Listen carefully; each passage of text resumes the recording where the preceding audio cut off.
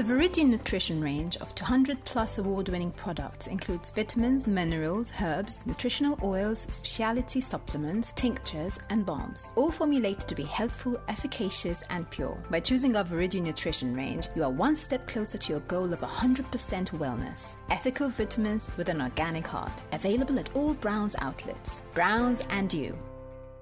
There are billions of women passing through similar experiences all around the world, and for whatever reason, we often feel like we're alone. It's time to make a point of discussing these topics from a range of viewpoints. These conversations surpass age, race, location. They are relevant to women everywhere. Welcome to the She Word, conversations that women rarely have, but really should. MAC Cosmetics supports diversity, inclusion, and conscious beauty for all ages, all races, all genders. MAC Cosmetics Malta is proud to support these important conversations. Visit us at Tignes Street, Slima, and let us help you express your true self. And today's conversation is unanimously the most requested topic of all time from all of you guys who are watching and listening to this show. Today, we're talking about women, relationships, and we'll be talking about sex as well. I'm so excited to be joined by Dr. Roberta Farrugia Debono for the second time. You were with us on, again, one of the biggest shows of the first season, which is Women and Mental Health. You've come back to talk about relationships, and we're going to be talking a little bit about sex as well. I'm also excited to be joined by Catania, who is a highly respected and recommended qualified counsellor specialised in the area of sex and relationships, offering counselling and psychotherapy to individuals and couples who are having difficulties either with their relationships, intimacy, or sex. Thank you so much for being here as well. And, of course, the amazing Claire Agius Ordway, who is one of Malta's most loved personalities and presenters. You're also a sportswoman. You're also a wife, a mother. And you're joining the show in the capacity of someone who has had her own successful long-term relationship. And, of course, as a presenter, you've come across this topic many, many times. So before we go any further, I'm going to come to you, Claire, just for a brief introduction. I've introduced you, but fill in the gaps for me. I've been with staying on relationships, you're saying? Whatever you want to. Any gaps? It's a free-for-all today. First of all, I'm really excited and honored to be here. I follow your shows, of course, and I love them. Relationships, I love the subject. I say I'm not an expert just because I've been with my husband since 17 years old. So we met, I was just 17. Then we had a relationship of 7 years before we got married. One time I was 19 and I told him, listen, we're too young. I took a break for a month and then I went back to him and I said, no. We talk about this a lot because I tell him in the beginning, I don't think I was in love with him before we got married. I don't think I really loved him so much when we got married, to be fair. Mm-hmm. I don't remember those butterflies and everything because I'm marrying my husband. Then we had our kids. When our kids were small, I remember myself saying, no, I'm not staying with him because we used to fight a lot. And I put my kids first. And that was a huge mistake. But I was lucky enough that we stayed together. And now, thankfully, if I can say so, my kids have grown older. And now I'm living my love story with him. Oh, beautiful. That's the show. We can all go home now. Yes, that's it.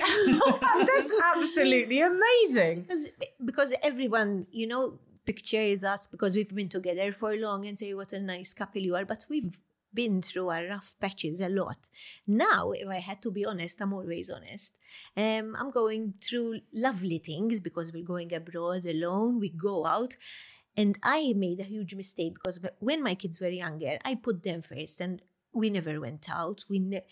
I just went to him abroad after our honeymoon just a few months ago, after 21 years of marriage. So We have a lot of content suddenly unpacked from that very first introduction. You want me to tell you about sex? Yes. Wow. Anna, fill in the gaps from you, because you are a therapist and a counsellor. So just share us a little bit of an extended introduction to yourself. So actually my interest in sex therapy and sexual medicine started when I started working in 2007 at the breast clinic with breast cancer patients. And I realized that when we diagnose a woman with breast cancer, we have a brilliant medical team. We remove the tumor. We have excellent medical care, excellent oncological care. But rarely we talk to the woman and her partner about what a huge change to the sexual self and to the sexual relationship breast cancer poses. So my interest in sex therapy and sexology and sexual medicine started from a place where I felt that we need to talk about sexual rehabilitation for cancer patients. And at that point in time, I just had my first degree in nursing. And then I did a master's in counseling and specialized in sexual medicine and sex therapy. So my interest in sexology was from the start, because I felt that we were doing a huge injustice to women by sending them home cured most of the time or in remission, but not talking about what a huge change to their body image. You see, another massive show there. I mean, we're going to have trouble trying to keep this show limited to an hour, Yes. but you came very, very highly recommended. Lots Thank of you. people said you need to speak to Anna Catania. So I'm really glad that you're here. Roberta, like I said, you've been on the show before, Yes. and I spoke to you because you also work in this area of relationships and healthy relationships and family life. So Yes. just a little brief introduction to yourself. So I'm a psychologist and a family therapist. So in my work, I work with couples. I think that over time, I learned how to work with couples because I am also in a good relationship. So I think in the first years of my practice, I mostly worked with individuals because I was not in a good relationship. And I think that also impacted a bit my work and my understanding of relationships. And then eventually I got into this relationship that I've been in for 10 years. And, learning to live in a good relationship supported me to think about what good relationships are all about. And that actually supported me to then venture into working with couples. And lately my practice is mainly with couples and families. So yes, I've learned a lot about that also through my own relationship. Well, what occurred to me is we've got some really happy stories around the table, but we've also got some background. And we've Yes. also got some areas you've all said that there are things to be tackled. So as I mentioned as we started the show, this has been the most frequently requested topic. Yes. Everybody wants women to speak openly about relationships and sex and how it affects them. And it occurred to me when we sat down to talk about this, just the same as menopause and for a large portion of women, parenting, these are topics that affect every single one of us. Yes. But we don't come into this with a guidebook. I know there are guidebooks and we'll come to that in a minute, but bearing in mind that this has been happening for millennia, people have been having relationships and sex since the time began. Mm-hmm. We don't have open conversations about it, and that's what we're doing today. So I want to run a couple of statistics past you, and then we're going to talk about some topics and delve into it. But first of all, what kind of relationships are we having in 2023? This apparently is an era of slow love, of marrying later and taking time to find a stability before settling down. Claire, that's an interesting story that you have, and we'll come to that in a minute. With 95% of those surveyed believing that a relationship is as much about personal growth and supporting their partner. Since 1964, the marriage rate in the EU has declined from 8% per 1,000 people in 1964, and now is 4.3% in 2019. At the same time, the divorce rate has more than doubled, increasing from 0.8% in 1964 to 1.8% in 2019. When asked how important sex is to relationships, the certified sex therapist Laurie Mintz says, what we seem to know is that basically when sex is going well, which means you're having it consistently and not having any major problems, then it accounts for only 15 to 20% of the relationship satisfaction, which to me is quite eye-opening. So I kind of want to start off by looking at what are common relationship trends in 2023, because when I was growing up, and the area that I was growing up in, it was the trend to meet your partner when you're between 18 and 20. You would date for exactly 2 years. You would get married after 1 year of engagement. This is what was acceptable. And so I got engaged at 20. I was late to get married. I got married at 24. I was divorced by 28. I was far ahead of everybody else in that. But I'm seeing that this is not the trend for this time. Anna, what is the trend at the moment? We talked about this slow love. Is that what this is all about? First of all, there has been a huge change in the scene of dating. So we used to date in person, meet in person, at a bar, at school, at groups. Dating is now primarily online. So you meet on Tinder, you meet on Grindr, if you're gay, and usually that's how. So that there is a huge change around how we date.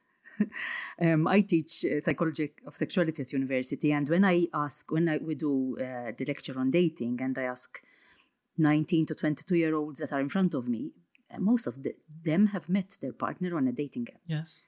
Both for short-term relationships, for one-time dates, and for long-term relationships. So there's been a huge change in the way we date, which obviously then translates into how we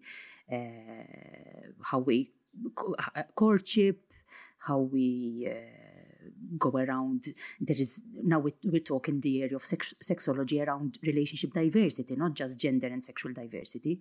We talk about open relationships, we talk about polyamory, we talk about friends with benefits, and these are very, very were very strange topics when we were growing up, because I'm 50 plus now. So I'm guessing we're all kind of around the same age here. So it's the dating scene has changed Totally. and then it obviously translates into relationship changes and in the way we relate and the way we view commitment. There's a huge challenge to commitment in relationships. And the problem is that we read too much about failed relationships. We don't read too much about lovely relationships. Yes. Last time I was watching the series of Meghan Markle and I was, okay, that's another subject, but I was really, I really loved watching their relationship. I don't know if it's made up or anything, but the fact that they're really in love and he was protecting her all the way.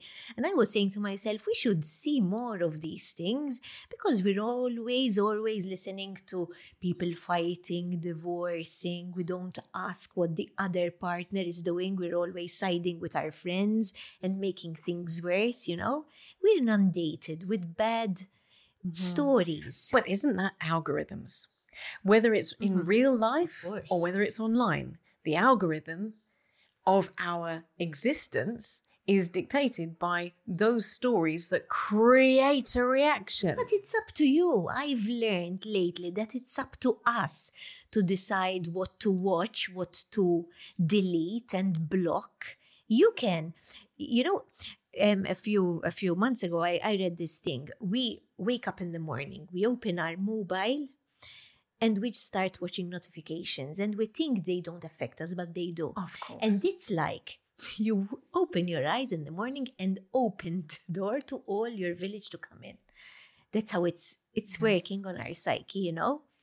And it's on everything, about relationships, about sex. We're all the time listening, reading to bad comments. It's up to us. I really believe that you make life, things happen in your life, but you can shape you can be happy through little things. And I think that is what has changed really. Relationships have become much more complicated because of the society we live in. Before it used to be you get married, the path was very clear. Nowadays it's much more complicated. Even the fact that people are more inclined to think of themselves more and to go for personal growth, yes, that's fine. But if the couple then does not grow together, then the couple will not stay together most often. Mm-hmm. So I think we are bombarded with ideas that, yes, are important, but at the same time, yes, we need to filter, because these ideas are challenging our relationships, are challenging our view of relationships, what to expect from relationships, and also what to do when problems happen, for example. So even our resilience in relationship, what about, we talk about individual relationship, but what about couple resilience and working through problems and finding the way to work through problems, and this is what you learn in your own family. So if you've seen your parents kind of sometimes argue, but then making up, then you have a model of how to do it. But sometimes either the parents never show their children how they fight or whether they're fighting. I'm not saying, a big, huge fight, but an argument. All couples argue. Sometimes you find young people telling you, but my parents never argued in their life. Yeah, probably they did, but they never showed them. So how can they learn how to manage an argument if you've never seen your parents argue? Or on the other hand, then they would learn that arguments mean that the relationship is over. So they wouldn't have this kind of template of how to manage a relationship and the difficulties that you face. If I can ask, I always read, we're always empowering our kids, our daughters, our sons, be yourself, don't change for anyone. Marriage is not being 50-50. Marriage, you're sometimes losing 80-20 for a whole year, for example. And that is and that is the thing, we're not understanding, that you have to give a lot more, and it's okay. It's lovely. Loving someone and giving him and seeing, for example, my happiness is watching my kids and my husband being happy. my daughter tells me, "Ma, what a sad life you have." She can't understand it, but that's my happiness. But today we want to be happy, believe in yourself, empowered, don't change for anyone. And that's another wrong message we're giving, I think, my humble opinion. It's very true. Can I? Because in actual fact, in relationship, you need to change.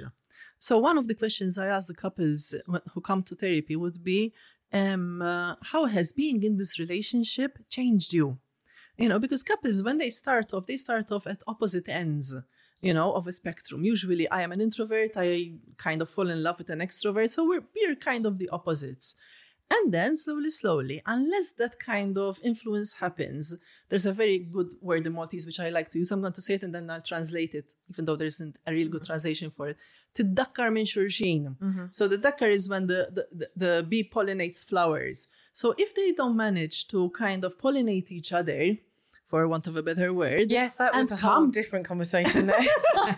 And come together as a couple, then problems happen. So if you're an extrovert, I'm going to start hating you for being an extrovert because I haven't developed it in myself, So if I don't allow you to influence me and you don't allow me to influence you, it won't work, So again, these are the messages. You see the counter messages, being an individual, being in a couple. Sometimes the messages don't align, But you brought that back right to the very beginning of a relationship. And I'm going to ask you, Anna, my mind is exploding because so much has already been said in the first 10 minutes. And we're going to come to the question of what makes a magic relationship work in a second. And I'm going to ask that to both of you ladies. But Anna, before we even get to the magic of that relationship, what should someone who's going out to find someone be looking for? Because surely that defines how successful your relationship is going to be. And I think that is where fundamentally a lot of us go wrong. I know that I went wrong in that regard for 45 years before I fixed what I was not working in myself. So before you even start a relationship, how do you define what you're looking for? Actually, it's very biological in the first couple of months. In fact, couples, when I have couples with sexual problems at my clinic, tell me, but sex was so good in the first 6 months to a year. What happened? Actually, the biological processes and the physiological processes that are happening inside of us, the sexual hormones, the androgens, the oxytocin, actually draw us to others, as Roberta well said, who are very different from us. We are also drawn to what feels like home. And this maybe Roberta can maybe open up on this a bit. We are drawn to what feels like home, so we are drawn to what feels like what we had in our home growing up. And home may not always be safe, but we are drawn to what feels like home. So if we come from secure, happy homes, we are drawn to people who are usually secure and happy. But if if home was conflict-ridden, if home was abusive, we are sometimes drawn to. We're drawn that to what's familiar. Because that is what is familiar. And when the initial chemical, physiological processes start wearing off, then the fireworks start and the very high conflict starts, because then obviously we start feeling the difficulties that we felt growing up. So that's exactly why I'm asking, because again, for me, you've defined exactly my process, and it wasn't until I was at the age of 45 that I realised I needed to look beyond what was familiar and look for what was right and what was good. Yes. And what felt good in my gut. But for a lot of people, and if I may say something to interject there, as women, we are socialized not to trust our gut. And when I work with women, I tell them, look inside yourself. You know deep down that this is not good for you. But we are socialized not to trust ourselves. And evolutionarily, we have been built with an inside mechanism that protects us. But sometimes we ignore it and say, oh no, I'm sure he will be better or she will be better because relationships. But if you've had to learn at a young age to override that gut feeling, yes, you have no benchmark. You have nothing to guide you into the right place to go. As I said, Yeah. I relate very well to that experience. All of us. I relate to that as well. Well, then let me come to you, Roberta, because we're talking about what's the magic formula? What makes a relationship a good relationship? You said yourself right at the very beginning that you didn't get into relationship counselling until you yourself were in the right relationship. So what led you to the right relationship? Because I have a feeling that Claire's story, whilst she's worked very hard, is not necessarily the norm, and probably our story is more normal for most. I think the experience of learning to believe in myself has led me to leave a difficult relationship and move into a good relationship. So this bit of trusting your gut is actually links to my understanding, but I loved it. It's a really good thing I'm going to use myself, because I think it is a bit about your self-esteem and believing more in yourself and knowing what you deserve. So I think all of us had that gut feeling, this is not going to work. But we thought, that things will change, and also being in my profession sometimes, unfortunately, you get to be very empathic as well, which doesn't help. But I think this is it. I think it's about learning to believe in yourself and to develop a good sense of who you are, what you'll accept and what you don't accept. That is what will lead you then to be in a good relationship. I have so many people telling me, in therapy, how can I know when it's the right time to be in a relationship, or who would be a good person for me? And most often it's about doing this work. It's about going back and understanding the messages that people have had about themselves, what they accept and they don't accept, and then overriding protective systems that have developed earlier on to actually be able to say, no, this is not good for me. I will not accept that behavior, or, I want something different. And I think this is what happened to me, and I think this is what could happen to a lot of us. So coming to you, Claire, because you must obviously know part of this formula of what works, and on the back of what Roberta was saying. I can't say I have a formula which works, because sometimes I think to myself that I was lucky as well. Sometimes now I say, because now we're really good friends and partners. We love the same things. But I remember there was a time I was telling you, not that I wasn't in love, but if I had to look back, the day we got married, I wasn't head over heels. It was just a system I was brought up in. The next step to do, like. Exactly. So I didn't really appreciate him. But I remember I went through some times when I was watching all my friends going out, having fun, and I was saying, oh my God, will I stay with him forever? Like, because I miss so much. There's two sides of the coin. A few months ago, I had this conversation with my son and his girlfriend, because my son is going through the same story. They started really at a young age. And in the beginning, I remember I told him, it's too early. And he told me, I'm doing just what you did, Ma.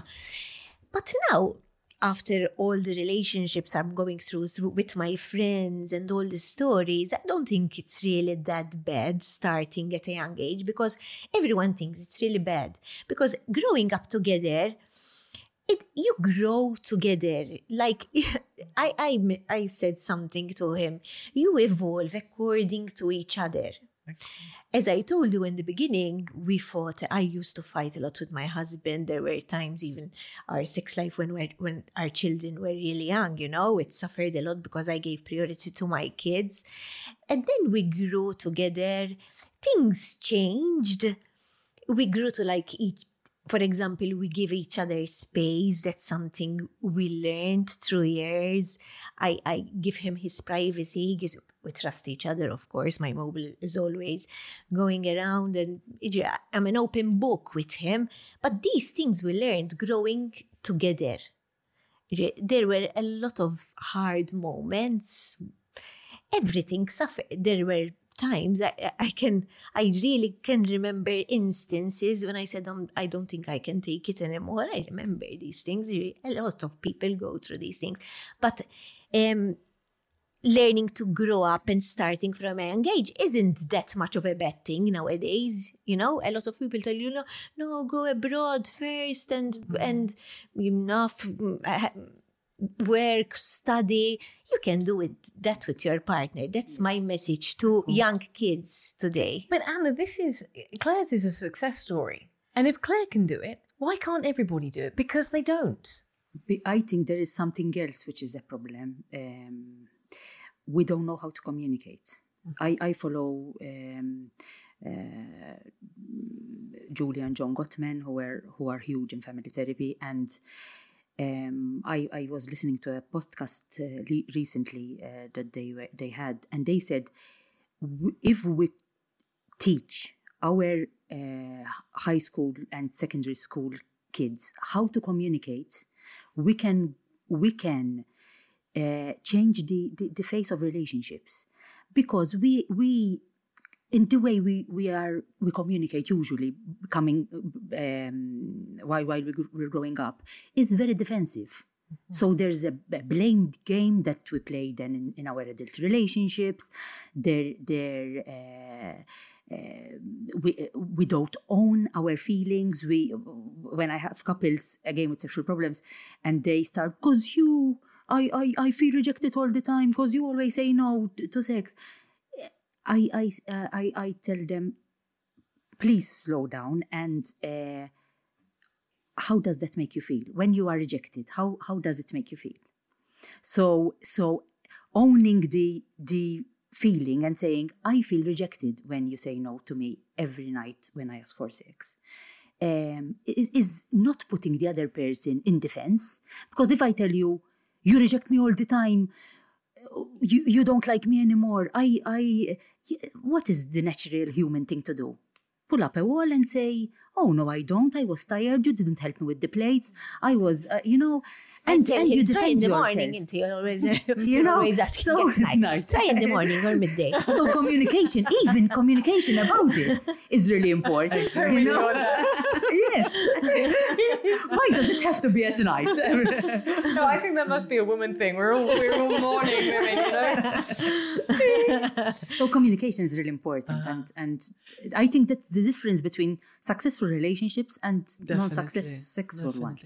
And also, you didn't give up. So when there were difficult moments, you didn't give up. And it might be good to understand what stories do you have about not giving up in relationships. Because unfortunately, sometimes what you find on the media, you know, me and my husband fought and we have this issue, leave him. Mela, this is the first and that's so worrying, you know. Immediately people go, red flag, leave him, run. That's the key word nowadays, run.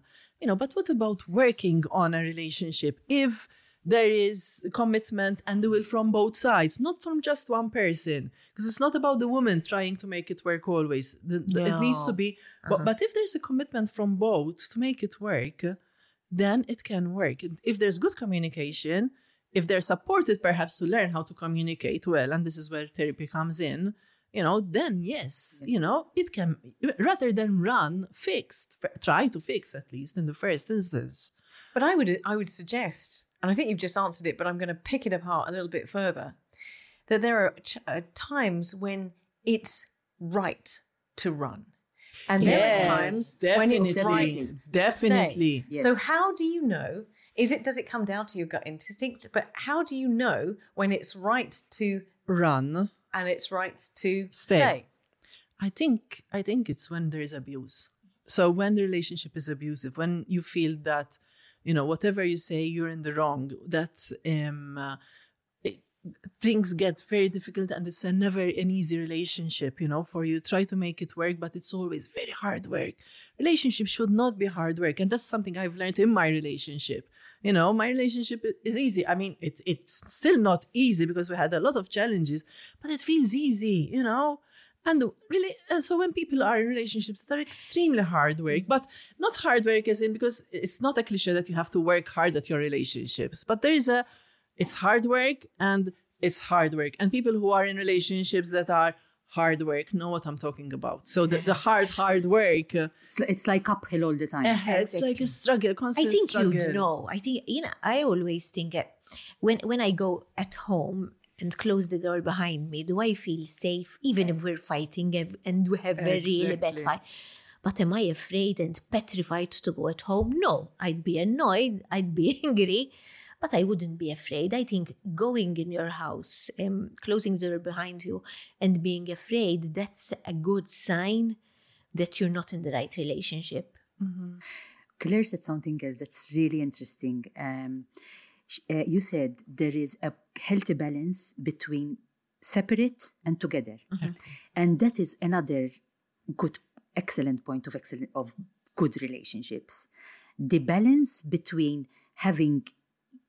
being an individual and doing your own stuff and being together. Mm-hmm. Because some couples become either very enmeshed, meaning having the same Facebook profile. Doing everything together. Everything. From morning till evening. Or else they grow apart and live parallel lives. They function well to take care of the kids, to get finances at home, but otherwise there is no complicity, there is no togetherness. Yes. And that is a brilliant balance, you know. You said that beautiful thing about now. I mean, I'm absolutely flabbergasted because you said that when you got married, you're not entirely sure that you were in love with your husband, which suggests that now you know what that feels like. But because you found time to honeymoon together, to do things together. Now, what? Yes. After all, that's why sometimes I say, is it that I made it work, or I'm lucky as well? Because, for example, if I had to give an example of one thing I'm really grateful for my husband, he deserves this, is I come up with lots of ideas to do. And he never said, what are you going to come up with again? He always told me, yes, go for it. That is something which I really treasure. We both have really bad things about, but that is something I treasure. And I suggest to others to let the other partner be and fulfill it. Once you're happy and doing your purpose, you can give a lot more to your partner. And I do the same for him. I support him in his swimming and whatever. Again, I don't want to picture everything as being perfect, far from it, but thinking about it now, this is something I'm really grateful for. And I would suggest to my kids, let the other partner be and be free and do it. And then he'll come back automatically, When something happens to me, which I'm very proud of, the first person I go to is him and tell him, listen, Rob, look what I managed, look this message, That is something amidst a lot of things which we fight about, we quarrel about, and challenges we have, of course, with our kids when our teenagers. So that's another phase. And, I think you've mentioned also the fact that when you had kids, it got tough. And that's research. Everybody knows that marital satisfaction always goes down when there are kids. And then it has another dip when they are adolescents. A research that has been done in Malta, a very huge research project, like with 1,000 something people. I think it was 2,000 actually, on happiness, found that the least happy people in this research were parents of teenage boys. So it was that specific, I'm good. Yeah, oh my gosh. I have 2 boys and a girl. And the most happy ones were those over 65. So we still got time, guys. It only gets better. I'm hearing that song in my head. But I think making the couple a priority is very, very important. I sometimes use your example. Yes, because Trudy doesn't know, I think. I have triplets. Yes. I have 4 girls, 21-year-old, and triplet 19-year-olds. Yes. Oh my word. And to survive this, for my marriage to survive a 2-year-old and 3 babies, we used to have a date night every single week. After the first month. And I always use it in my lectures. I didn't do that. And that is a mistake. That is what kept us afloat. I used to be really anxious when I left. My mom was brilliant. She used to come. She was a widow. She's not with us anymore. But she used to really support me, come, and we had a lot of friends coming to support us. And that was I think one of the very few things that saved us as a couple, because we used to tell each other, okay, we'll talk about the kids for the first half hour. And then no more. This comes right back to what you said about prioritizing your husband over your children. You said right from the start, and you said it 3 times, I was counting, that you prioritized your children before your husband, and that was a mistake. It was a mistake, because I remember he used to tell me, let's go and have dinner, for example. And I would say, no, I won't leave them behind me, because they were good kids. So we never really felt the need to leave them behind. And at that time, unfortunately, yes, we grew apart, and it was mostly my fault, I think, because I was always about my kids. I always wanted to be around them. And he, as a man, I don't know how they think, but he wanted to be alone with me. I didn't, because I had 2 young kids together. So that is what I say in my program, the Cliot, about parenting. And I say, no, go with your husband, because it's really, really important. And now that we're doing it, I can say how my relationship would have been much better at that time if I went. And what I tell students, if they managed with 4 kids under the age of 2, anyone can do it. Exactly. I would say absolutely. Now, we're going to move on to a little bit that we've all sort of danced around. Yes. Because we talked about Go. this 15 to 20% priority for having a good sexual relationship as well. Now, we've all just mentioned this, and it's something that really isn't very often spoken openly about without there being a bit of a snigger or a bit of embarrassment.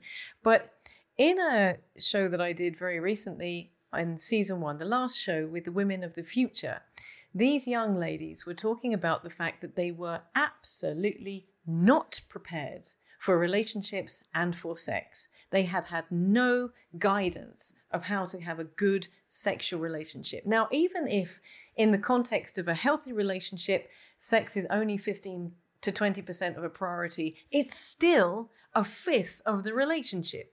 And if these young women are ill-prepared and they have no idea. Can we compare percentages? Because really and truly, men think totally different. This was just for women. This was for women. This was for women. There is a huge study around the orgasm gap between males and females. I'll explain the percentages. But before that, this is about female sexual pleasure, which has always throughout history been given so little importance. Sorry, I feel like that needs a cheer. Thank you. Because even in research, I mean, when men had problems with erectile dysfunction, if you go on the database, the university database, and research male sexual dysfunction, you get over a million research studies. If you go on the same database and research female sexual dysfunction or female desire, the research investment is so much less. I mean, the Viagra and the PD5 inhibitors, so I will not mention any for erectile dysfunction, are hugely available. You can buy them over the counter now. The female pink pill, as opposed to the blue pill, research has recently restarted on it because it was passed through the FDA after years of clinical trials, very available in few areas in the States, and it wasn't successful at all. So it starts from female sexual pleasure and the lack of importance we give to female sexual pleasure. For example, when we talk about the orgasm gap, this huge research that was done indicated that 95% of heterosexual men have orgasm every time they have sex, 88% of gay men have orgasm, 86% of lesbian women, and only 65% of heterosexual women have orgasm every time they have sex. Why? Because most of us don't know how female orgasm works. We don't know that clitoral stimulation is much more important. The route to female orgasm. When we have been socialized, and sexual education is all about penetrative sex and intercourse. So it really starts from the roots around sex education, around how we teach sex education in schools. We just focus on STIs, on the negative aspects, on them not getting pregnant, and we do not talk about female sexual pleasure. So it starts. This is exactly what these young ladies were saying, yes. And even Mariah was saying the first time that she came across a condom. No idea. No idea. I mean, these are fundamental messages that we should be sharing, because as grown women, I'm fairly sure that each one of us around the table have had our own adventures, whether you've been married or whether you've been in and out of relationships or whatever, or even if you've had 4 kids. You have your own journeys, and of course, post-pregnancy, having babies, yes. It all I'm quickly discovering from friends that all changes as well. So why are we not talking about this? And how do we... There's a lot of shame around and taboo around female orgasm and female and female sexuality. Yes. Especially in our culture because of the religious aspect as well. So I think that is it. And people and couples don't talk about sex. Like, very few couples actually talk to each other about what they like during sex. For example, the woman would tell her husband or her partner, I need this to orgasm. Possibly they wouldn't even masturbate, so they wouldn't even know how to orgasm. That's the first thing that you should learn. How do you orgasm? What turns you on? Mm-hmm. And then, then you could tell your partner, listen, this is what I need for a good sexual encounter. But there's so much inhibition, But the irony is, you talk about the shame and the not wanting to talk about it, but surely if you look on social media, everything is hyper-sexualized. Everything gives the impression that everybody's having great sex, or I'm somebody who could have great sex. Mm-hmm. We've got a massive gap here. I would see it more of women being objectified rather than highly sexualized. So But is it up to us to talk about it if we're not happy about it. Yes, that's very, very true. But the conversation is not. Do you know how to talk about? That's the question. The conversation Would people does not know how happen. to talk about it? Is it allowed in the relationship to talk about it?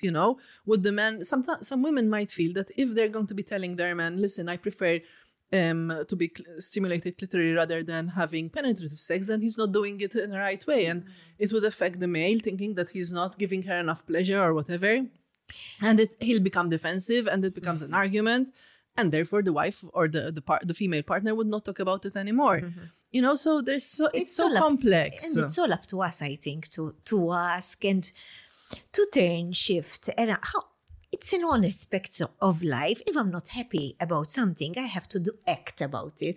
I remember when I was getting married, I was just 24, and they tell you, so now once you get married, you'll get big, you'll cut your hair, your sex life will go. If you're with a partner. But I just got married. I got this to look forward to. I'm not cutting my hair. Some people picture things, even if you're a partner for long years, your sex life will be boring. Because it becomes a tick box. It's not. It becomes if I am doing something which is not pleasurable to me, and worse, because I get this all the time in my clinic, it's painful. I grit my teeth through sex because it's painful, and this is very common. Why do I want to have common? it? How common, Anna? Quite common. Vaginismus and dyspareunia, which are painful sex, and now they've been put under one umbrella term. But basically, it's painful sex, and not being able to have sex or having resistance to penetrative sex is pretty common. I don't have the numbers because no, but the reason being, I mean, we've all been through, certainly in my case, various relationship situations, and I think it's important to normalize, not to open that conversation, because that's where the shame is. Yeah. If you can't perform, or if you feel like you are inadequate. That is the problem. We see it as not performing. Because the importance in a sexual encounter is the sexual performance. No, the importance in a sexual encounter is the sexual pleasure and the connection and the intimacy. Even if it's meeting someone for the first time, it's not the performance, it's this pleasure you give to each other. This is what sex is all about. But many times it's talked as if it's something just to do because it becomes boring. It's a chore. It's something to do because now I haven't had sex for the past month with my partner, so I owe it to them. But I can relate to that when my kids were young again, and a lot of parents through my program say it's the same because I didn't put it as a priority. My kids were a priority. So sex was a chore. I remember at that time. Let's and I'd be tired. You're tired, you're fatigued, you're exhausted. And it makes sense. I remember thinking if I had half an hour, I'd better sleep rather than have sex. It does make sense. But then I remember we had some problems about these things, as all couples do. And I remember him saying that he's always being rejected. Then things changed eventually when they grew older, I think it's part of the journey of being, we just have to not give up. I think a lot of people give up with the very first hurdle. That's the problem today. You think you have a vast choice of people coming after you, and in reality, you have to work on your relationship. If you feel there is something worth fighting for, I would like to ask you a question, in fact. Oh, gosh. The interviewer being interviewed. Just one question. When you were going to get married, the first time, did you have the gut feeling that it was wrong? Yes. Because I'm just curious. Absolutely. I knew it was wrong. But you did not trust that gut feeling. I didn't trust that feeling because I had not been brought up with the right messaging. So I believed, even though I knew it was wrong, and I knew this was not the person I should be getting married to, I knew if I worked hard enough, I could make it work. Okay. Mm-hmm. And which is why when I have just recently got married, I had not one doubt. I think sometimes for me, I needed to fail to be able to understand and to unpick the patterns I'd grown into and be able to reinterpret. I knew. I just thought that if I worked hard enough, I could turn it around. He had no interest in turning it around, but there we go. Anyway, not about me, about you. So we are coming towards... No, I love you, Claire. We are coming towards the end of the show, and I'm mindful of that, but there are so many incredible things that have been said. I think I want to go back and listen to this show over and over again, because so many pieces of really good advice have been nested within this show. I love your story, Claire. And I'm both with it when it comes to a marriage and a relationship, and also with regards to a sex life. Your final words of wisdom and your final words of advice would be?